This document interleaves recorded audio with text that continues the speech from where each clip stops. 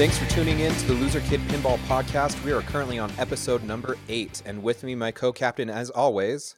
I'm Scott Larson. And Scott, we have someone special with us today. I want you to introduce him since you guys connect on a better level than I do. Well, we are blessed with having Eric Minier here, who has been the game designer and project manager at Jersey Jack Pinball, and he's been going on 6 years.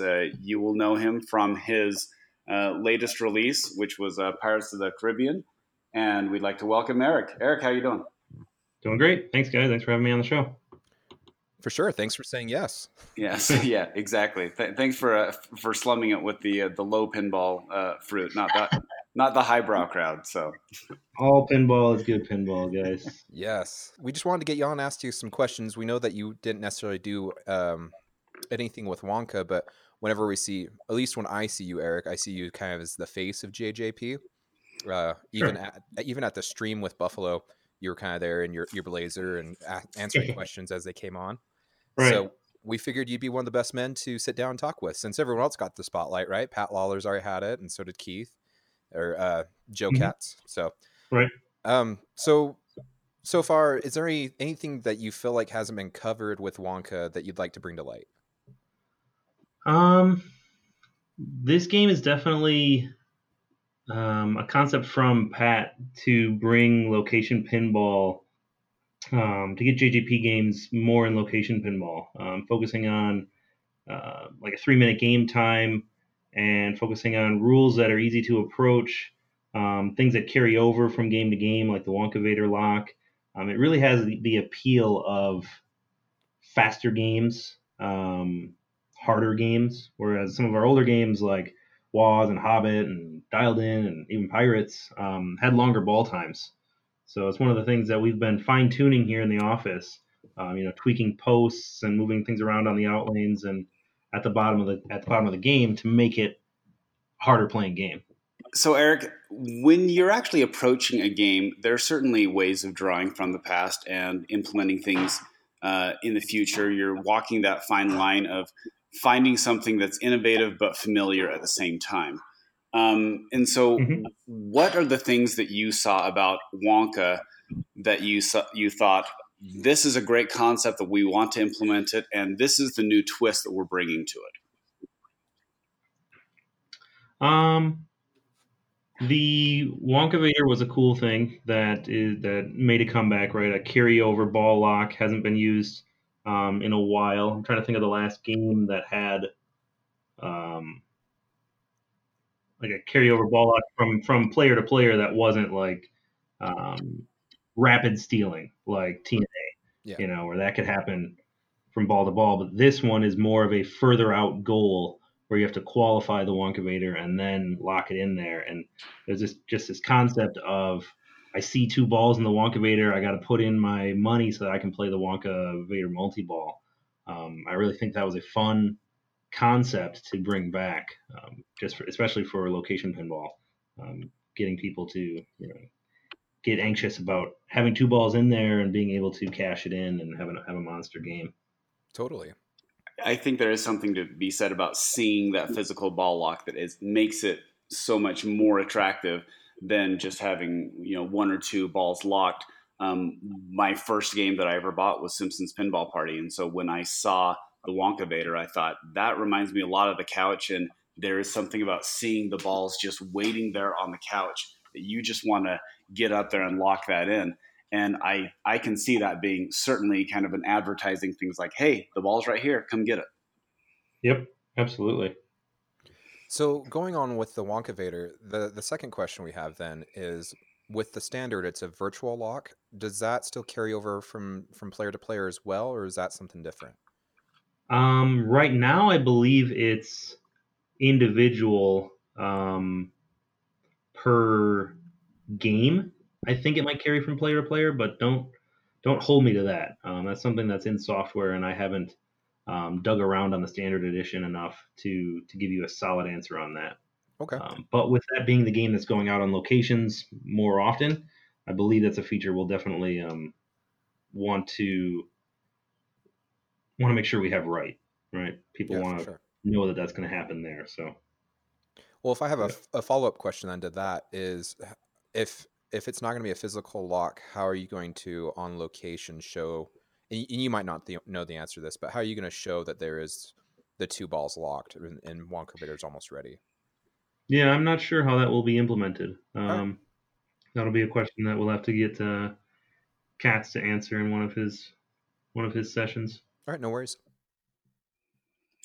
So my question about joining an industry where you have a history of it and you grew up, your family's been into routing, and so you have that background into pinball, then going away and kind of moving away, but after you're finishing your degree, you decide to jump back into the pinball world. How is it different working in the industry versus being a fan from the outside?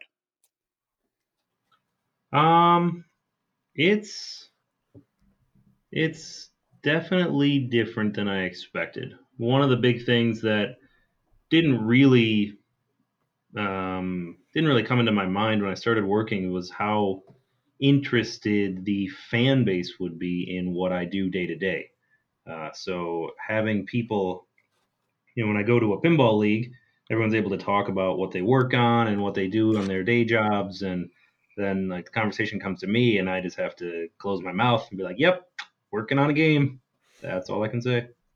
But the people are very interested. It's pinball being in the entertainment industry is kind of a concept that never really crossed my mind because I view it from an engineer's point of view, where it's a craft that we make, that we design, do the math to make sure things work out.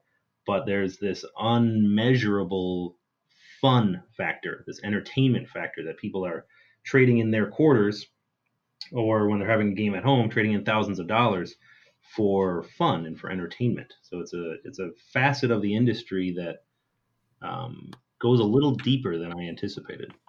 So is pinball still fun for you when you're still working anywhere from 40 hours to 100 hours a week doing this, day in and day out? When you leave, do you still want to go and play pinball at home or in league or on location? Because for me, I would think, man, that would be really difficult to still capture the fun and entertainment value for myself when I'm already doing it for my day job. It is still fun for me. When I see games on location, I will still play them because I'm trying to do my small part to keep pinball alive on location. Supporting our local operators, supporting our local tournament directors, people who have these games out on route is what brings in non pinball people. You're not getting um, more players and more buyers of games by just having games in people's basements. I find myself not playing by myself all too often in my basement because I have two small kids. But when my 18-month-old says pinball, pinball, and hits the basement door, you're damn right. I'm picking him up and we're going downstairs, and he's standing on the chair in front of the game, and I'm playing standing behind him, and he's looking at the lights and trying to grab the ball through the glass and things like that. So it's definitely still entertaining for me. I had my pinball league last weekend, and I love hanging out with those guys and girls and playing all the different games that people have in their collections. So yeah, definitely still something I find fun and entertaining. That's awesome. That would be just a tragedy, in my opinion, if you were to grow up with it and then have it tarnished for working in the industry. Nope, I'm completely opposite. Awesome. Cool. Well, the other question is too, since you grew up in the industry and everything like that, how is it? Because I assume that you play a lot of like Pat Lawler games and Keith Johnson games and stuff like that with Lord of the Rings, like you said, in one of your other interviews. How is it Mhm. working with those industry professionals now? It's great. Pat and Keith are very experienced in the industry. Pat has a lot of knowledge to share with what he did with games back in the 90s and early 2000s, getting games on location and making games fun to play. Pat has some of the most creative games ever made, and having him here to bounce ideas off of and talk to is a very good resource. Keith is an encyclopedia of knowledge when it comes to pinball. When I come come up with a concept. I'm like, I really like to do X, Y, Z. And he says, oh yeah, just like on Harlem Globetrotters. I'm like, what do you mean? And then I go look up Harlem Globetrotters on IPDB and like, yes, exactly like on that game. Or some other abstract rule where I'm like, this would be really fun if we did this. Oh yeah, just like on Embryon. No. Yes, exactly, just like on Embryon. Damn it, Keith. So he has this encyclopedia of rules knowledge, more so than anyone I've ever met, and just like knows every game out there. And I mean, that's probably why he's a very skilled player. But that's probably what pushed him over the top as far as a great tournament player, because he knows rules on every game, and probably what makes him a wonderful programmer and a huge asset to this company. Oh, yeah. He can come up with these rules and take a little bit from different games and modify them and come up with his own new, unique, fun things to do in a pinball machine. I will admit that I nerded out when I first started working here, and I brought in my Lord of the Rings back glass and had my coworker sign it. So That's that awesome. absolutely happened. That is totally cool. Okay, now I know that you said one time that you made it to Valinor. Have you made it again? I have only made it once, and it wasn't even on my game. As sad as that is. I made it on my brother's game Christmas Eve one year when I was staying at his house, and yeah, I started screaming. It was like midnight. I started the game at like 10:45, and it was midnight when I got to Valinor. He came out like wearing a bathrobe. He's like, "What's on fire? What's happening?" I'm like, "I'm in Valinor." He's like, "Oh, cool." Watched it for a little bit. He's like, "All right, go to bed." So, in addition to Lord of the Rings, what else is in your home collection? Let's see here. I just took a picture of it so that I would have these to make sure I got them all right. I have Lord of the Rings. I have Bonsai Run prototype number 7 with a Diamond Coat playfield, which is amazing. I have Stern Star Trek. I have Tron, Simpsons Pinball Party, and then a Wizard of Oz Yellow Brick Road, a Hobbit, a Dialed In, and Collector Edition number 001 of Pirates of the Caribbean. Of course. And I just bought a Harlem Globetrotters, actually, and it's sitting in the office. Just got it today. Oh, nice. And set up here so that we can, play dollar games. How often do you turn over games? I actually don't get rid of games all that often. I don't know. I've had probably 10 different games in the ones I've listed. But for the most part, my brother Christopher and I share a collection. So when a game starts to get stale for me, I'll say like, okay, you can have Black Knight 2000 for 6 months, and I'll take Scared Stiff, and we'll just swap games like that. And that way we don't have to, go through as many games like buying and selling out of our collections. We'll just switch with each other. That brings me to another question, because you were talking about family earlier. Is there any pinball machines that aren't allowed in the house? My wife doesn't even know about most of the pinball games. There's games that I personally wouldn't bring into my house with my kids being so young. Yeah. I have a 4-year-old and an 18-month-old, and I just think something like Walking Dead would give them nightmares. So I wouldn't bring that in my house. It's a fun game. I like playing it. Don't get me wrong. But it's not something that I would bring in, or like a Playboy, or games that are not necessarily family friendly. I gotcha. Oh, come on. You're not saying that Playboy would be fun trying to show your 4-year-old? Maybe when he's like 10. And he's, Well, I can attest to, I took my son to the last tournament, the last group meetup we had, and they had a Walking Dead there. And he's 8, and he's like, Dad, I think I'm going to have nightmares tonight from this game. Like, okay, it's not coming in the collection then. So. Yep. Yeah. No, I certainly think that there's the one thing that I really liked about the games that JJP has put out is I think every single one of them could be adapted to all locations. I mean, there's nothing that is taboo about any of them, and I've appreciated as a young father that I I don't have any issues about selecting any of them to go into my collection. Has that been intentional by Jersey Jack, or has that just been a byproduct of which games you've been working on? It's definitely been a combination of both. Like I remember when I was talking to some of the women in Bells and Chimes here in Chicago, and how they personally thanked me, which I didn't have anything to do with it, but for Betty, the robot in Dialed In. Like, thank you for showing a woman with a wrench in her hand wearing overalls instead of like standing there with her like a large chested woman with her chest hanging out, like hanging on stuff. Like that shows a strong woman who can fix things, who's a mechanic, which is so much better than what most pinball machines. I think they were looking at a Big Juicy Melons game, for example, that was there in the tournament. And how like it's just not the type of game that I would want to put my name on, that I would want to put out there, just because of how it demeans women. So the other games that we have all have art that is classy, and keeps things pretty well in the scope of where it's approachable by everyone, families, friends of that aren't into pinball, and men and women. We try to make it so that it works for everyone.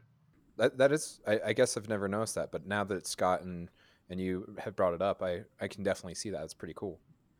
So when you're designing a pinball machine, is there a certain way that you design, or is it kind of just free flow? What do you do when you come to that step? Um, Generally, for me, I try to design the major mechanisms and toys in a game before, like, those take priority to me, and then the shots go in around them. And then obviously there's a give and take back and forth. But to me, the mechanisms that interact with the ball that make a game new and unique take priority, and then you make the shots work. I make the shots work around those. Do you have a preference for a two flipper game, or a three flipper, a four flipper, or even a five flipper?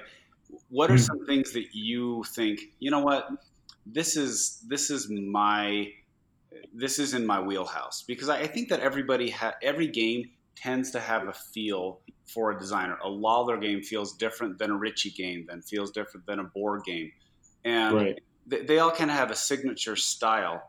What is your signature style?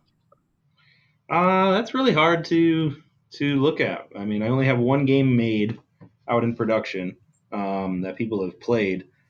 From a technical point of view, personally, I'm a more advanced player. I prefer deep rule sets. I prefer complexity and strategy, and I think that definitely shows in Pirates, um, as well as having good ball control and technical skills. Being able to trap up balls in the lower play field and then make a cannon shot with a ball in the upper play field by only half pressing the flipper buttons in is something that I purposefully wanted to do. And that's why that game has two flippers up on the upper play field, three on the main play field. Being able to trap up in a multi ball and still make shots with other flippers is something that can really show an advanced player and a skilled player, that what is possible in a multi-ball situation. And honestly, that upper rocking playfield blew me away when I first saw it. It's crazy to see. I know everyone was complaining about the discs and whatnot. I was like, that upper playfield is very innovative. I don't think I've seen anything. Maybe Keith has, but that is just an awesome little mech, and it fits the theme perfectly, and it adds to an element that I don't think's ever been added to pinball in complexity as well. Right. Thank you. But so kind of talking about designing as well, are there any kind of constraints that you have to consider when you're designing pinball? Absolutely. I mean, first and foremost, Jersey Jack Pinball is still a business. Games need to be made in a timely fashion and need to be assemblable by a factory worker, a line worker who's not trained in mechanical engineering and not trained in electrical engineering. Someone who comes and is able to put screws together, screw down parts onto a play field, and not have to fine tune and adjust every single piece that goes into it. So, the game has to be reliable and manufacturable, and those are two extremely important constraints that I use. Okay. And then also be serviceable. That's another big constraint that I want to work with and try to put into all of my games. Just my experience being an operator has shown how difficult it can be to work on games. Not everyone has all the tools that I have in my workshop in their repair bag. So, trying not to use specialized components or things where you need a 90-degree drill bit or weird things like that. Being able to try to get parts off of a game without having to take the entire game apart, for example, is another thing that I think most designers look at and comprehend after the fact. But I don't know if there have been a lot of other designers who have been operators and have worked on that side of the business. So it feels like it's something that's really in the forefront of my head when I'm designing a game. Well, and I really appreciate that as a homeowner too, because I own a World Cup Soccer 94, and I hate working on that game because it's ramps layered on top of ramps, and Right. it's just it's hours of working on it when something should be as simple as replacing a light bulb and a pop bumper. If that Yeah. pop bumper is in the back under that ramp, all of a sudden you're tearing off two sets of ramps or trying to figure out how to get some Yep. specialized thing in there. And so I think that's one of the other things I really do appreciate about the direction that JJP is going, because I want to play my game. I don't want to spend hours working on it. Yeah. Well, I mentioned this on the past podcast too, that the one thing I've been really impressed with is at least the major companies, how involved they are in the maintenance and troubleshooting for the layperson. I would say that I've been under a playfield and I can find basic stuff wrong with it, but I'm not your typical hobbyist who knows how to get in and out of everything. And when I sent in a question about my upper playfield doors going into the castle, one of them's not opening, and Lloyd sent back quickly. He said, "Well, these are the things you need to check for." Boom, boom, boom. And I asked back, and even then, Butch chimed in and said, "Well, check out. It's on this page in the manual, and this is how you take it apart." And I was really impressed that someone high up in the company would actually care about someone like me. I'm one guy who has one game, but was interested enough to say, "Yeah, we want to make sure that's working." Yeah. It's something that I have to limit myself from doing because I want every customer to be happy regardless of the game. I mean, I've gotten to know like friends through pinball where they're like, "Hey man, I'm having a problem with my Tron." I'm like, "All right, I have a Tron. Here's how to fix it." Like I don't let's make it work. Like I said, all pinball is good pinball, and I want people to have fun playing their games. Yeah, I think that's a credit to the company. I had a question about designing. So when you're designing, there are different approaches that people can take. They can be hey, you're going into the room, you're the designer, you do your thing, and then come out and show us what you're doing with your whitewood. There are other things that are more of a collaborative process of a couple people working on it with one person as the lead.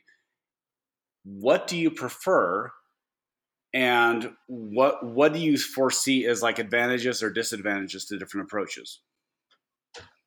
I see the way I design is I will come up with concepts in a whitewood, and I will bring in my teammates, Keith and Joe Katz, specifically, and talk to them about the concepts that are in my head after I've like drawn them out, and make sure like those guys will think it's going to be fun, and make sure they think see what sort of sparks go off in their brain when they look at that concept when it comes to rules and programming and what would make fun strategy. So I'm more collaborative in my design process as far as bringing in other guys and talking to them about the ideas than other designers that I've worked with. Um, and I think there are great advantages of it. It's these guys are all very passionate about pinball, and they all want to make the best product. So I want them on my team, and I want their voices to be heard. And yes, I'm the one designing it, and I'm the one who's drawing it and putting it together. But I absolutely want to hear their input every step of the way. So when it does come to designing some themes and whatnot too, do you guys kind of get a say in what you design theme wise? Because I know that there has been talks recently of pinball machines have been scrapped because no one in the company really had a passion for it. And where you guys all seem very passionate about what you do, is there a theme where you can kind of reject and you're just like, it's just not for us kind of thing? Absolutely, that's happened with different themes that have come along. Um, we haven't been far down the road on a theme and then rejected it. It's been more sitting around the conference table and say, all right, theme X is here. What do people think about it? Theme Y is over here. What do people think about it? Um, and we all generally agree um, on what themes we think will make a good game. So it's something that having passion for the project definitely helps, and having interest in the project, can make a can really inspire a game designer and programmers to do some neat new stuff that's never been done before, or apply their love of that license in a way that probably wouldn't be done in the same way from someone who doesn't care about the license or the product. So, what are some of the lessons you learned from your first machine, which, by all accounts, Pirates was it was shooting for the fences. You're going for a grand slam. There wasn't one gimmick in there. There were about 5 different things that people said, "Hey, that's never been in a machine." What are the things that you learned from that experience into integrating for your next Whitewood, your next game? Um, well, getting a whitewood, shooting and flipping and that sort of thing is relatively easy. Taking a whitewood to production is extremely difficult. It takes a mountain of people to make that happen. And so designing mechanisms that, obviously people know about the 3 disc and the opening and closing trunk. Like those mechanisms functioned in a whitewood and they functioned in prototypes. Um, but there was a lot of tweaking that had to happen to make those happen. And when you have a factory that's trying to screw together 20 games a day, those sort of tweaks on overly complex mechanisms will slow them down and will make games not reliable in the field. So that's something that, going to take with a grain of salt. The coolest mechanism in the world is cool on a prototype game, but might not work in production. Okay, I definitely see how that would work. Are there? It seems like a lot of the at least with Wonka anyway, it seems a little more streamlined. Like you said, it seems to be, hey, we're trying to get a machine that will work really well on location, and I think that Wonka will be a very recognizable game on location. Um, what are the things that you're thinking of for your next game? And if you can tell me, how do you have a Whitewood that you're working on? I do have a whitewood. I've been playing it for a couple months now, and working on refining it and getting it to production ready status. So working on um, you know, fun, interesting, fast gameplay. Pirates is very fast, um, and interesting to play, and I think this game will feel different than Pirates. I don't know how much more I can say about it, but it's definitely a different feel in the game than Pirates is. Awesome. Well, we don't want to be asking you what your next title is and all that jazz. We've learned from Franchi we're not supposed to do that, so we're not going to be doing that here. So, what has been your favorite thing about working at JJP so far? What has been the wow? This is amazing. Probably the most surreal aspect. I've told this story a couple times. I don't know if I've done it on interviews or not, but working as a double degree holding engineer, something I never thought I would do in my life, was direct a Hollywood actor. So for Pirates of the Caribbean, when we hired Kevin McNally to do the script, it was a script that I wrote, that me personally. I wrote this script, and then in the studio, I directed Mr. McNally on how to say jackpot and multi-ball and things like that. And like Mr. McNally, thank you for taking the time out of performing at Shakespeare's Globe Theater, so he came into the recording studio on his day off from doing, I think it was Macbeth at the Globe Theater. And holy crap, real actor here. Can you please emphasize jackpot with a little more growl in it, And it was just completely out of this world, something that never in my head as an engineer in school would have thought I would be directing a Hollywood actor. One, I don't know if you can say anything to this or not, but was it with working with him, was there times he just kind of rolled his eyes at you when you're like, it sounded great, but you should do this a little differently? Nope. He was completely on board with everything. I mean, we did probably 25 or 30 different recordings of Jackpot, and he just kept interjecting with new ones and different emphasis, and he was amazing to work with. Really was passionate about the project, even though he wasn't into pinball. He was just excited about it and asked me to email him like pictures of the game and how this is going to be used and video clips and stuff like that. So he was super into it. That's way awesome. Speak like you said with the actor, sometimes they come in and they're not into pinball. Has there ever been a time where you guys have been like, this is our project, and they got into it and they're like, holy crap, this is awesome, and then they wanted to be a part of it, as in like they wanted a machine and to get more involved? Or is it pretty much kind of just business as usual? It definitely happened in Pirates for sure. Working with Disney and getting the licensing taken care of with them was difficult. I'll leave it there. I mean, I had 14 different people's contact info at Disney that I was working with on a weekly basis. I was doing all of the day-to-day work in the licensing with them, trying to get things approved and such. But once they actually got a game in their hands and were able to see it and flip it, I got so many emails from people just say, I get it. I understand what you're doing and why you're asking for so much. Because they're used to licensing a lunchbox or a plush toy that has like 3 sound calls in it. And I was asking for thousands of video clips and stills of actors and trying to get the hand-drawn look for all the actors, and they push back on stuff like that. Like, well, we'll have to go and get this approved by all the different actors. I'm like, yeah, you will. And I'm going to hold your feet to the fire to make you do that, because this is what makes a pinball look good. We want to have as much hand-drawn art and show that we're passionate about this project, and this is what people love to see. So the emails I got from them saying we get it after getting their hands on the game was really fulfilling, that they understood and finally saw the passion that went into the project.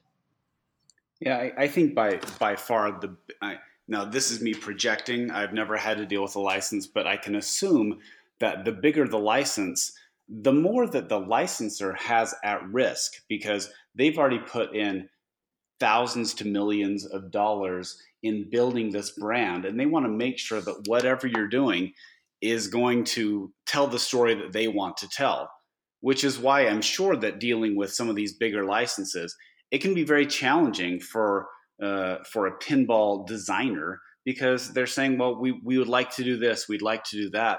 And that's why the big licenses like the Star Wars, the Pirates, all these type of licenses that have made billions of dollars for Disney or any other company, that they're pretty jealous about how they're going to present their product. And I'm sure it's the same way with even a classic license, something like Wonka, that they're trying to say, well, because another movie's not coming out anytime soon, we want to make sure whatever you're selling is going to be in keeping with our vision of the brand, the product placement, etc.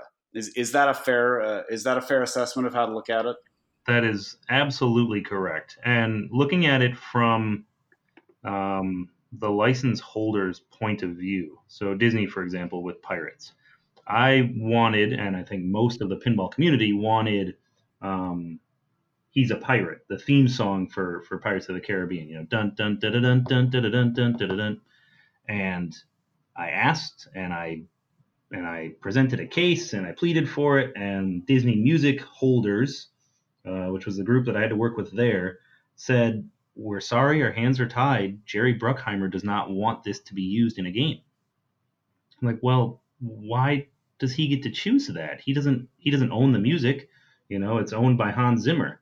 But then taking a step back and realizing that I, from a pinball, a pinball license is a drop in the bucket of the money that Jerry Bruckheimer brings to Disney. They're like, no, we're just not going to ruffle feathers and try to convince Jerry Bruckheimer that he needs to give up his music or his decision here. So he personally didn't want the music in the game, and that's kind of where it stopped. And I asked a couple more times, and I was told no again. Well, I can appreciate it from their standpoint, as saying that this is not a big enough deal for Disney if they said it's already been addressed and they've kind of moved on. That's why they have like style guides and everything like that in a theme. Yep. I will say that I actually don't have the JJP one yet, but I do have the Stern one, and I actually have a friend who made a custom sound package, so I actually have that music. Nice. But I look forward to having, right now, I have Black Rose and I have the Stern Pirates, and I look forward to, at some point in the future, getting the JJP one so I can have an all Pirates area. That would be fun. So we know that JJP has taken Pirates off the line, or is taking it off the line, and you guys have the license for the next 3 years. Are you guys looking at putting it back on the line at some point? Because we've heard that there's still plenty of demand for it, but we wanted to, I guess, clear some of that up. Right. Officially, the company has not stated that we will never make Pirates again. So I'll leave it at that. It makes sense to me that if there is still demand, that we would run the game again, but that is not my decision. The decision was that Wonka was ready to go. Let's get that on the line, and we'll probably see where we are after Wonka has sold thousands of units. Yeah, I have a feeling that it's nice to actually mix things up. I mean, we know how many releases Wizard of Oz has gone through. Right. And being able to go back and say, hey, there's more demand, let's make more. I would be shocked if at some point Jersey Jack doesn't do the same thing. It's like, okay, we've made tons of Wonkas. Now let's go back and make a few of these other ones so we can sell them too. Because there are a lot of these games that are kind of a slow growth game where people they get it and they don't realize how much of demand there will be until they've kind of moved on. And that's the beauty of modern manufacturing techniques, that you can actually go back and do a quick run of 100, 200, 300 to fulfill the demand. So I'm sure that this is me talking, not you, but I would be shocked if we didn't see another 500 run of Pirates in the next year. So I guess that pretty much wraps it up for the questions that we had for you, Eric. Is there anything else you wanted to talk about, or is there another question that you had, Scott? I'm nothing else that comes to mind that I need to get off my chest. So, Scott, if you have another question, I'm still open. Let's see. Let me take a okay. Here's a question. Have you ever been to Over the Rainbow? Oh, yes. I have not legitimately been to Over the Rainbow. I helped, when we were playtesting it, when we made the programmed it so that when you hit one button, it started somewhere over the rainbow. That was fun. But the closest I've gotten to on my personal game at home was 6 of the Jewels. So have you been to Pure Imagination then yet? Well, that's not in the game yet, so not yet. Oh, okay. He's been there in his mind. He has been there. Right. Actually, while we're talking right now, the programmers basically there's 6 programmers that are working on the game, and 5 of them are doing their own wizard modes or wizard mode-esque concepts. So that stuff is coming together right now as we're recording it. And yesterday I got to play one, which was a whole lot of fun. And there's 2 others that are active and playable in the game. So I'm excited for the next software release. When we start the production, it'll have those wizard modes in it, and it's going to be a lot of fun. Well, cool. I think that's all the questions we had, but so we really appreciate having you on, Eric, and taking time out of your busy schedule to sit down with us and answer these us little guys questions that we had for you. Yeah. No, we really appreciate it. We know that this is your job. This is our hobby, but we appreciate that you actually are taking time off, valuable time, to actually talk to us on our hobby. And I certainly look forward to meeting you at some point in the future and getting you to sign my Pirates Translate when I pick it up. Nice. I will absolutely do that. Actually, I carry playfield apron decals generally with me at every show, and if I meet someone who has a Pirates, I'm more than happy to sign an apron decal for them, and they can put it on their game when they get home. Just because I'm not in the factory every day, so I'm not able to sign games as easily, but this is sort of a way that from my Chicago office and at shows and stuff, I can still sign people's games for them. So it's awesome. Life of a rock star, right? thank you.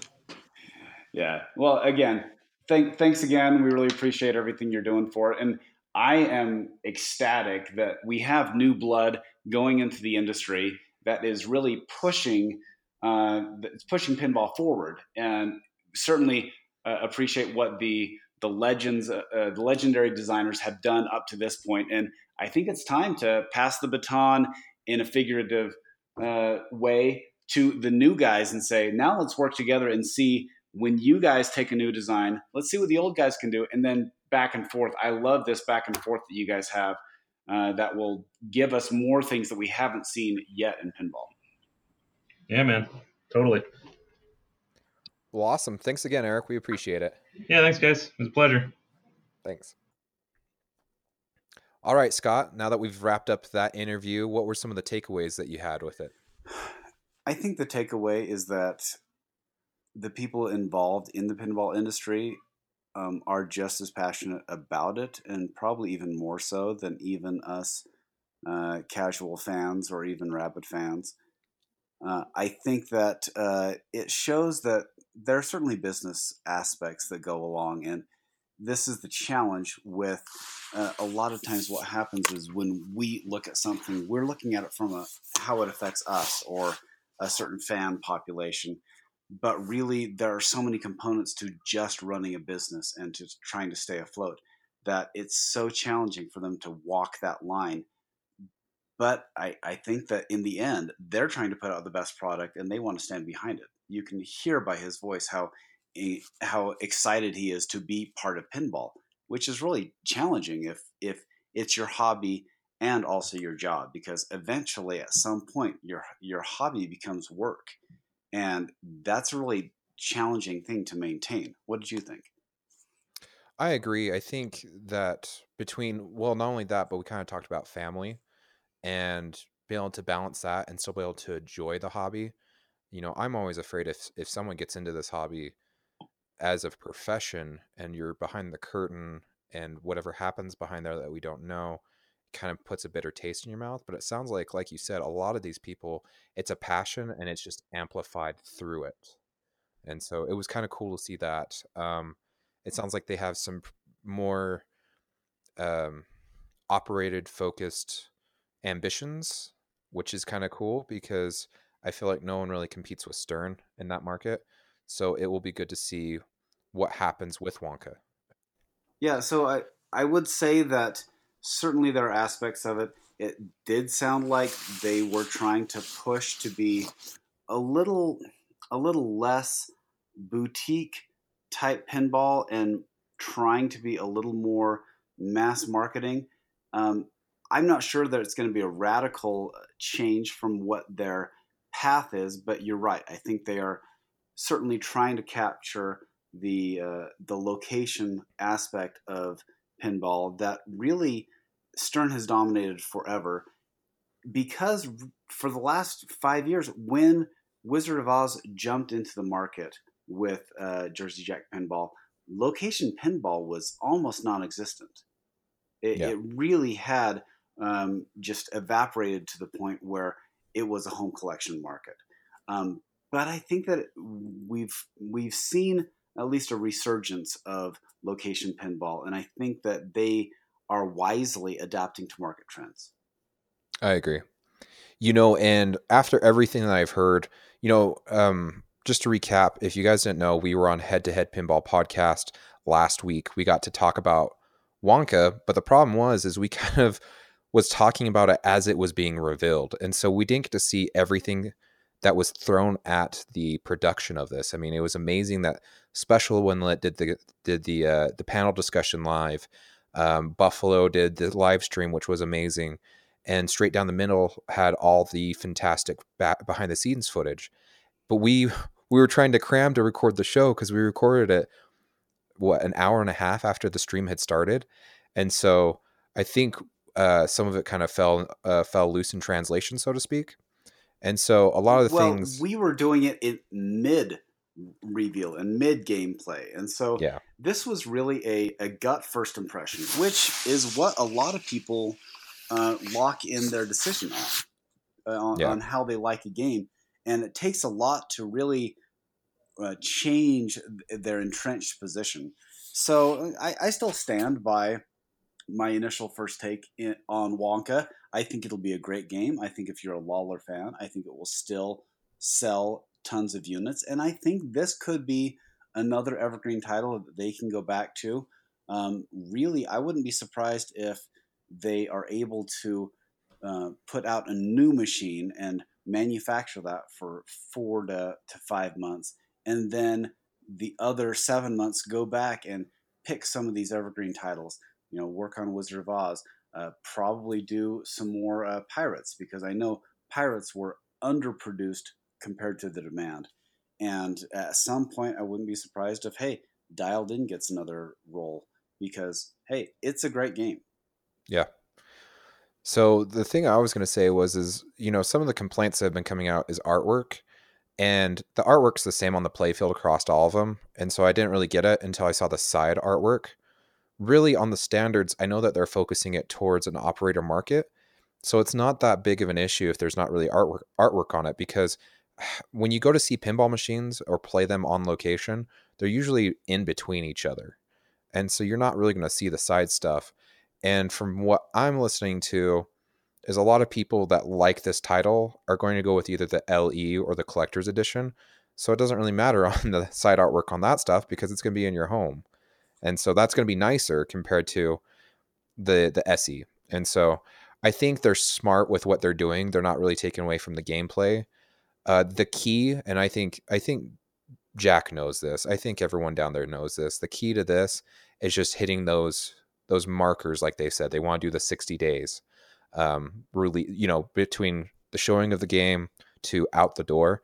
And I really hope that they can keep to that. I really think that's one of the secrets to competing in this market on a Stern level.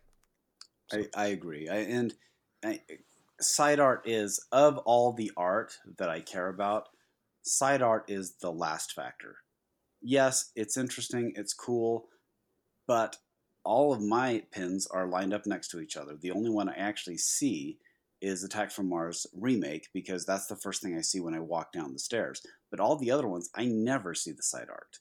And so really I care about playfield art and back glass. But ultimately, that is the first impression. And then once you start playing the game, a lot of that stuff kind of disappears. If it's fun, if it brings you in, but ultimately it is how the game plays. And if it's fun enough and it brings you into that experience, whatever you're looking for.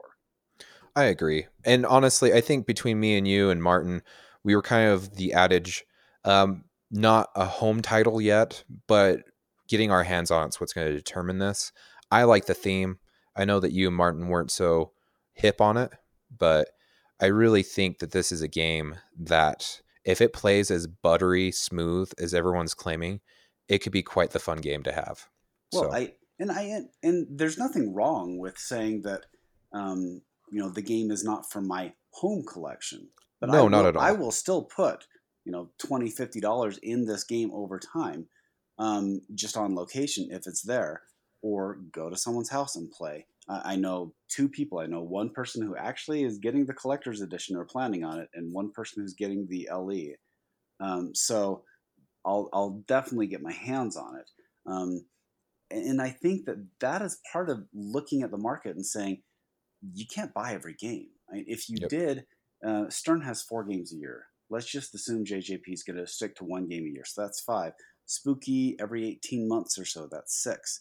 And then there's going to be other players in the market that are going to be doing things. Chicago Gaming Company, and so I can't buy 6 or 7 games a year.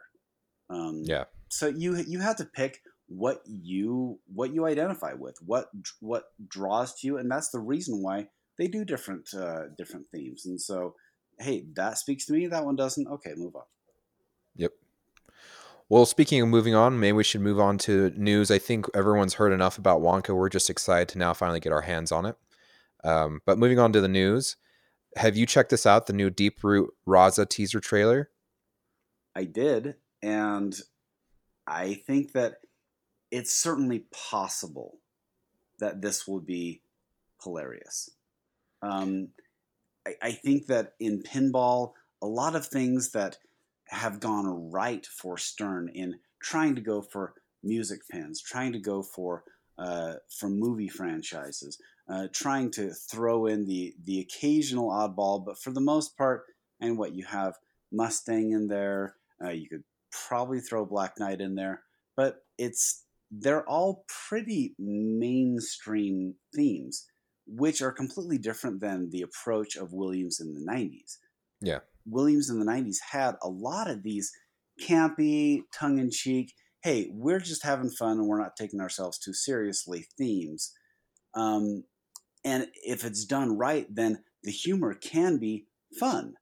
Yep. If it's done wrong and it falls flat, we've all been to that movie that thought it was hilarious, and it's just painful when you can tell they're trying to be funny, but it lands flat. Yep. So I think that there's certainly that potential here. However, I think it looks great. I think it looks fun. I like the quirkiness of J-pop. And let's just throw out his bad business adventure on the side. If you look at his playfield designs, they're fun. Oh, yeah. And they're certainly innovative. My friend has a Circus Voltaire, which is absolutely beautiful. And I told him that you can never sell that game because you'll never find another one that is in that great condition. And I asked him, he has the best of Bally Williams of the 90s. And I asked him, hey, what games do people play the most?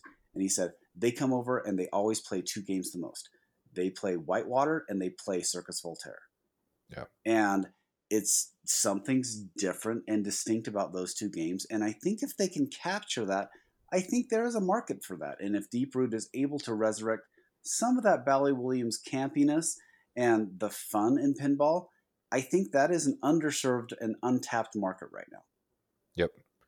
Well, and looking at the video itself, the artwork looks really good, and so I hope that translates into the game as well. I hope that we can see these as LCD animations and that everything else follows right in suit. Honestly, to wrap this all up on Deeproot, I'm just ready. I'm ready to see something. I like the teaser trailer. We've been hearing this for a year and a half now, I think, and I'm ready to see behind the curtain. They've got a star-studded cast.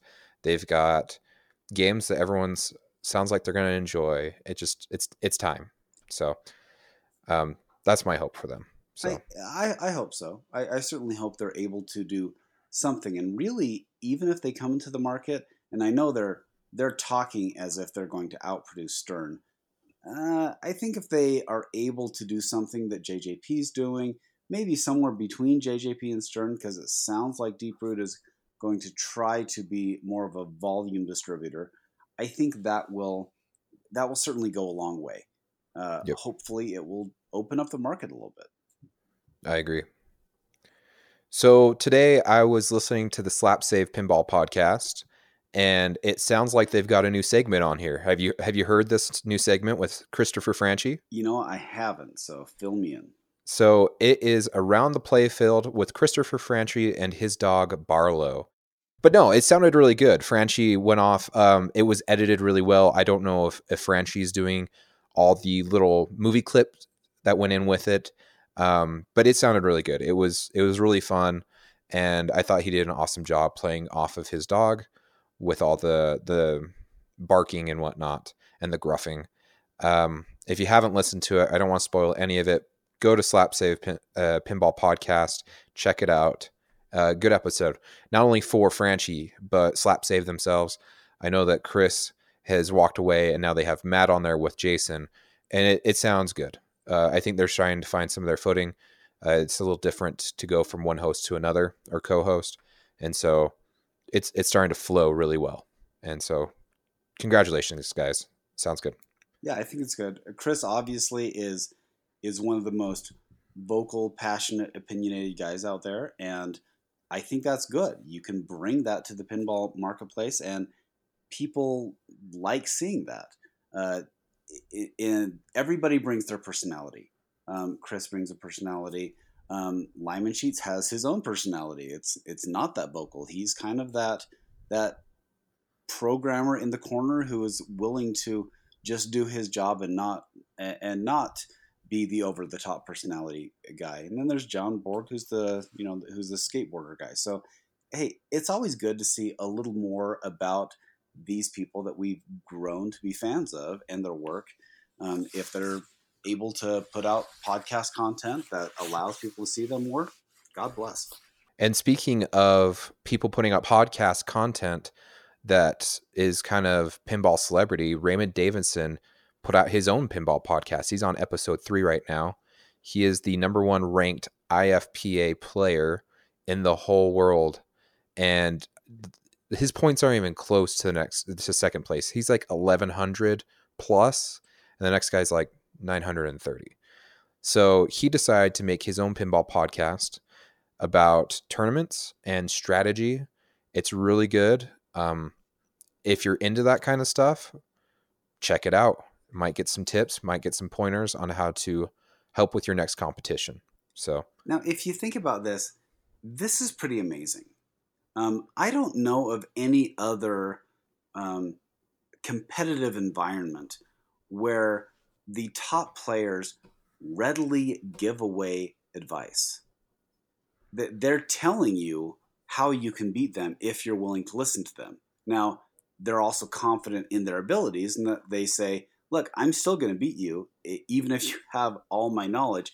But that's kind of an amazing thing when you think about how transparent the top players are. And Bone's been doing his tutorials for years. Raymond now is doing his own thing, and he's going to be telling you, hey, here's the tips of the trade, and this is the way I approach a game.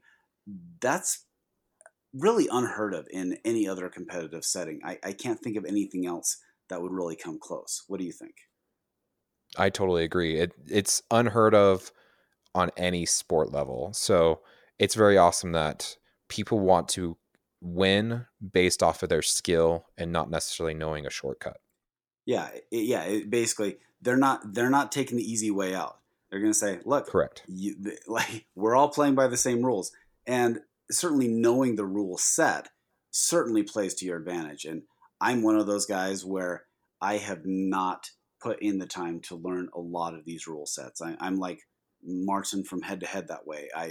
I know enough to be dangerous, but not enough to really blow up a game if I'm playing against someone who knows what they're doing. So next, we have a Black Knight sighting in Salt Lake City at our local bar/arcade that we have. We have a Black Knight Pro. I haven't had a chance to play it personally. Have you been able to go out, Josh, and see it? I haven't, but our former champion, state champion, Steven Strom, as soon as he found out I was there, he lives in Elko, Nevada, which is what is it a 2-hour drive, 3-hour drive? Yeah, it's between 2 and 3 hours. He just was like, I'm gonna be there, and the funny part is he travels out to Salt Lake for various reasons, and he just was out here, so he's like, gosh dang it, I gotta come out and play it. And next thing I know, on Facebook, he's taking pictures and posting and saying, this game is amazing. And so there was plenty of comments on the Black Knight, and they all seem to be positive. I not to say that's a bad, like, not shocker or anything. It's a Steve Ritchie, so it's definitely going to be killer. But one of the general themes that keeps coming back from the pro is I'm going to try to do this in my best Arnold Schwarzenegger voice. Ready for this? Go ahead. It's totally brutal. So That was terrible. That was terrible. But everyone's loving it. They say that it's got a lot of good gameplay there, but it's also kicking your butt because you've got to decide what you're going to hit, but it's also got the flow, so you don't want to stop. So, do you know what it feels like? Huh? It feels like Mortal Kombat. No, I'm serious. It feels like that's what they're going for. You're going for a brutal game. You're going for this high octane, high energy game, and yes, it's going to be fast, and yes, it's going to be brutal, but it has that feel of Mortal Kombat, and so I think they certainly got the tone right. I can't imagine a different way of doing the Black Knight, and so they captured exactly what people like about the Black Knight. I agree.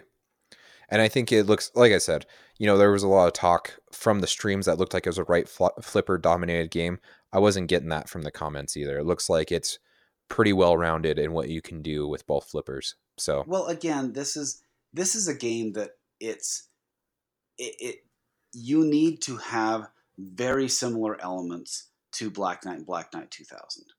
So they have to at least make it fit the theme. And so if they did a radical change of the play field, it really wouldn't be the Black Knight. You wouldn't feel that same connection. And the people who really are into this game or are excited about this game, they played the Black Knight. They played Black Knight 2000. And now they are excited to have the next release. I agree. Well, and like I said, I can't wait to get my hands on it. We'll have to do something here soon. I'll have to get my butt up there and we'll have to play it. Yeah, so I did just Google how long it would take to get from Elko, Nevada to Quito's Brewing, and it's 3 hours, 27 minutes. Nice. Thank you for making the travel, Steven. Yes.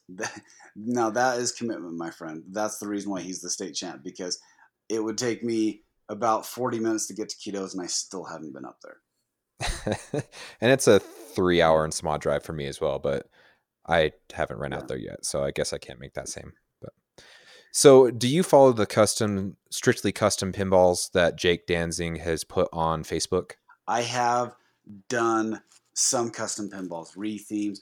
There are some of them that I think are amazing looking, and it certainly I love a re-theme, especially when it's a passion project. When you usually have the LCD or the color DMD, it's a little more difficult because there's some programming issues that don't just readily translate to a re-theme. But I certainly appreciate the passion project of someone if they say, look, I want to make this machine. Well, this last week in that group, the Strictly Custom Pinball Machines, it has been blowing up with a new homebrew. Brian Soares, along with professional wrestler Matt Hardy's wife, Jessica Hardy, took a Stern Mustang and they rethemed the whole game from top to bottom, code everything, into Matt Hardy's Expedition for Gold. And it's really cool because they surprised him with it. We'll put the video in the show notes. But this game has been done more professionally than some of the other manufacturers that are putting games out there right now. And I'm not going to pick on anyone, but it's crazy because the way that he did this game is it's got blacklight integrated with a lot of greens and purples. And so there's a part where like it kind of shuts off the lights and does kind of black light. And it's just, the code's all there. It's all Matt Hardy. You're working on, instead of collecting the Mustangs, you're collecting the different titles from the different wrestling groups out there. I'm sorry, I don't follow wrestling very much, so I don't fully understand everything behind it, but the artwork's all custom. I mean, this thing is beautiful, and it's just crazy, the love and effort that went into it. And even more cool is how much Matt Hardy appreciated it from his family. And so a couple of videos on there between gameplay and showing off, Matt being surprised with it. Fantastic. Absolutely cool. I would love to see Tommy Skinner get his hand on this game, because he is so into professional wrestling. He loves it. He is a great pinball player, and I would love to see how he feels about it. What you're saying about a custom game, that's not too surprising to say that, hey, a one-off game, someone can throw the kitchen sink at it. They can do a billion things to it that look higher end than your standard run-of-the-mill release. And that's because they're not – this is what custom car people do, is they take a car and then they put $50,000 into it, and they could probably sell it for $45,000. So they're never going to make their money off it, because there's like, no, I want this, I want the chrome, I want the laser, I want the bubble machine, I want I want the monkey on the chain, all these kind of crazy things that you just wouldn't be able to do if you're doing a mass production game. And so that doesn't surprise me, but yes, it does look fantastic. It is certainly high polish and high gloss. And if this is someone's passion project, then hey, I think it's amazing. I love seeing these type of things. Well, that wraps it up for our news notes that we have. I wanted to do a couple more things before we shut it down. I want to do a quick shout out to Randy Bowman. He reached out to us after last episode and said that he listens to podcasts on Player FM, and he noticed that we weren't on there, and he enjoys our podcast. He'd been just listening it via SoundCloud, and so he asked to help us out, and he got us on Player FM. So we really appreciate that, Randy, for doing that. And he also wanted to know that he appreciates that we keep it family friendly. So, well, there you go. No, I appreciate that. And you know what? The thing is with all these podcasts is you just have to find out. There's so many options out there. And there are so many, just think of it as tables at a cafeteria. And you can find your group, which group you identify with, which group you gel with and you like their take. And that's the beautiful part of having podcasts, is that there are so many, just you can find your thing. This is our thing. And so I love that there are at least a few people at our table, and also shop around. There's lots of awesome tables out there that I appreciate what they do. Well, and we received an email this week. So I kind of gave you the heads up on it, but I didn't really tell you what was in it. So shall I read it to you and see what your thoughts are? So lay it on me. Okay. This is from Stephen Haberman. He said, I heard you on Head to Head. Would love to hear more about your thoughts on games coming into your home that aren't family friendly. I have a faith-based life, and though my wife would not fight me on any games coming in, I have a 4-year-old daughter, and she scares easily. I would prefer devil or demon themes not to be in the home, and I've been in the hobby for 3 years. Though I can only fit 3 to 4 games, I have swapped through about 14 at this point. Just wanted to know if you keep scary games out of the house, and or if not, do the kids play them? Okay. So you and I both have a kid around the same age. My oldest is 8. How old's your oldest? 8. Yeah. So same age. I mean, we've got them together, and they both play together. Here's the challenge with kids playing games, is that they will play them occasionally. But for the most part, they're going to be playing, if you're down there and you're playing a game, they may come down, and as they get older, they will probably start understanding more if you're into the games. and they'll start saying, oh, maybe I want to play this, maybe I want to be able to spend some time with that on this weird hobby that is most people don't even know exists anymore. Yeah. So when it comes to themes, the way I look at it, there's so many games out there that I would absolutely play and I would love. I have said it before. I grew up with Iron Maiden. My first concert was an Iron Maiden concert when I was 13, and I snuck out and I told my parents I was going to watch movies at my friend's house. So went to that concert. It was a crazy story, and I would love to have an Iron Maiden pinball machine. That being said, I look at that and say, yeah, I've got an 8-year-old, a 6-year-old, and a 4-year-old, and I think it's going to be a little too intense for them. So it's not one that I would put in the house at this time. I understand that as we get older, we kind of see either the camp of it or just be able to have fun with it. But there are also themes that I wouldn't put in my house because, like The Walking Dead. I think The Walking Dead is a fantastic game, but man, that color DMD coloring of that is a little cringeworthy at time, and it completely fits the theme of the game. Yeah. But it's just too much for me, and so when I'm selecting games, I try to select games that anybody who comes through the door is going to be comfortable. Now, everybody chooses their own way of setting up their game room. There are certainly a lot of alternative translights that are very risque.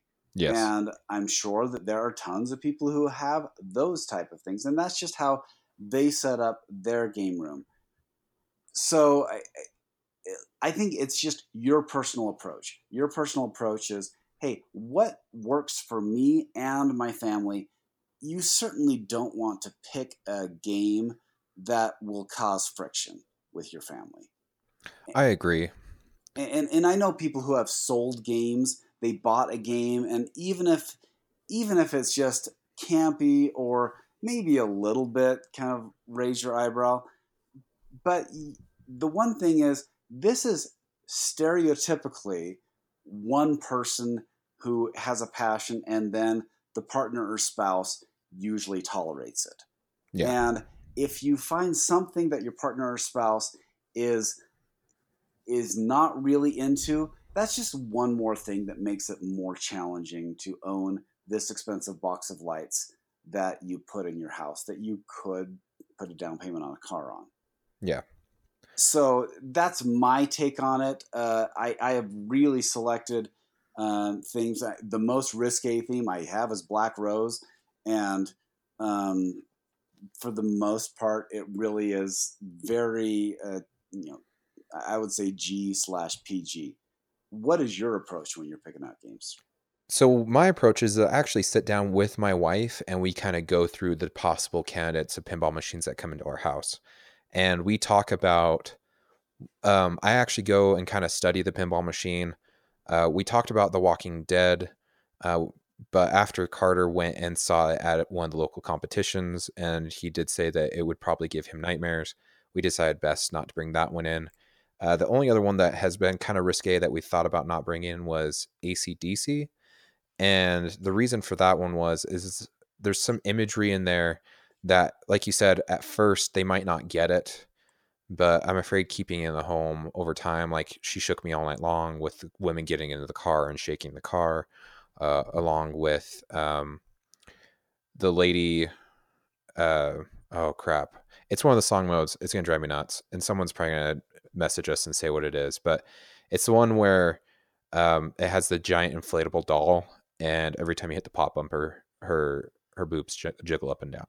And so those are two that we've decided against. I've never had an urge to have like a Go-Gar in the house, and so it's never been an issue for me. But for the most part, we just try to keep it something that our children can enjoy as well.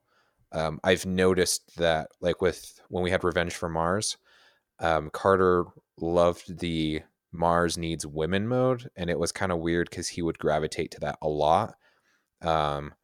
and I just thought it was kind of kooky. Not saying it's a terrible mode and you shouldn't have it in your home because of it, but when an alien's massaging a naked woman and she says, "Oh, that feels good," and he's like, "Tell me more, baby," and she freaks out, I don't know. It just, we decided, that's why one of the reasons kind of upgraded to Attack from Mars. And like I said earlier in the interview, the only other one was High Roller Casino. And yeah, I wasn't planning on keeping it, so it wasn't a big issue when my wife's like, we probably shouldn't have this here if Carter thinks that the women on are naked. Yeah. Well, and I think this is interesting. You don't realize how many what word am I searching for? Things that aren't kid friendly until you have kids or you start watching them with kids. Yep. If you're watching the innuendos and stuff like that. If you're watching any 80s film, a lot of times you pick up on, wow, I don't remember there's this much swearing in it, or wow, I didn't realize how much innuendo's in there. And I think that that's pretty common. There's a reason why there is a family-friendly comedian out there. There are family-friendly movies out there, because it does get a little awkward when you have that. And again, you have to pick your lane. I know someone where I talked to, and they said they watch Game of Thrones with their entire family. We're talking parents. We're talking she watches it with her spouse, and she has her kids. And when it's a crazy scene, she's like, okay, under the blanket. And so that's how they do it. That's not that's not for me. And that's again, it's the beautiful part in pinball, is that you get to choose your lane, what you're comfortable with, what you're not comfortable with, and you find that happy spot. I think the best thing is kind of look at all those things that are, if you're making your own collection, take your family. Hey, what do you think of this game? Do you like this game? What do you like the theme?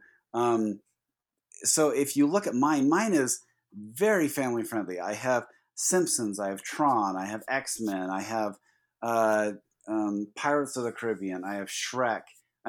This is all those things that would really fit in fine with most families. And maybe there are some things about, you could argue that X-Men, the characters on there are dressed a little risque, because it's that retro 80s, 90s comic book style where they took some liberties with some costumes. I'll put it that way. But I don't really notice that, and my family hasn't said that, so I'm okay with it. Yeah. Well, and like I was saying before too, just sit down with your wife and go through some of the aspects. There's some things that you're probably listening to and like, holy crap, like they don't allow anything in their houses. And there's some of you like, yeah, that makes sense why you're not doing that. Every household is different. And one recommendation I would make too is pick games that aren't like, pick themes that aren't going to make your kids then want to watch whatever it is. So like you said, Game of Thrones, if I brought a Game of Thrones into my home and then my 8-year-old started loving the game, he then in turn wants to know what the theme is about. So then he'd want to watch Game of Thrones, and it would become a fight, because then it's like, well, I don't understand, this game's in our house, but we can't watch the show. So there are some interesting conversations I've had with some of the games that have come in the house. Not saying any of them were terrible or anything like that, but it's like The Simpsons. Depending on which household you come from, it's either people love The Simpsons and all their kids can watch it, and some families don't like it and they don't want their kids to watch it. So when I brought in Simpsons, my son wanted to watch Simpsons. It was a fight for a while, and we ended up I didn't ever let him watch it, just because I feel like he's a little young for some of the humor. But yeah, that would be my suggestion. So you sold deep Simpsons dive into it and bought a Family Guy, right? Yes, exactly, because I wanted sperm multi-ball. Yeah, but this is so great that everybody gets to choose their own lane. And guess what? You're buying the machine, so you get to make the choice. Exactly. I just think that as long as you're finding things that the family can can accept, it certainly makes your life easier. So Yep. I actually think when I look at Gorgar or Lost World or something, I look at that and I think, you know what, that reminds me of those fantasy books from the 70s or 80s. And so I would be okay with it. But I know my wife wouldn't. The women are a little too scantily clad for her taste, and that's fine. There are so many games out there that it's not a big deal for me. Well, let's wrap this up. We've been going for quite some time now. I hope you guys are enjoying your Friday. It's Wednesday for us, but by the time this releases, it'll be Friday. Just a couple more shout outs. We talked about a bunch of pinball podcasts last week or 2 weeks ago, and there is one that we missed, and I feel terrible because this man is a legend amongst the pinball community. I think he doesn't get enough recognition for what he does, and he never goes around touting that he isn't the top. But in my book, he is what professionalism is when it comes to pinball podcasting. So I just wanted to give a shout out to Jeff Teolis, man. You do a great job. Jeff certainly does his best impression of being the awesome radio promoter. He's a pro. So yep. So other than that, I think that pretty much does it for us, Scott. You got anything else for me? No, I think we're good. I'm gonna wrap up here and try to get taquitos this weekend. Awesome. Sounds good to me. Hopefully I can join you. All right. Sounds good. All right. Later, man.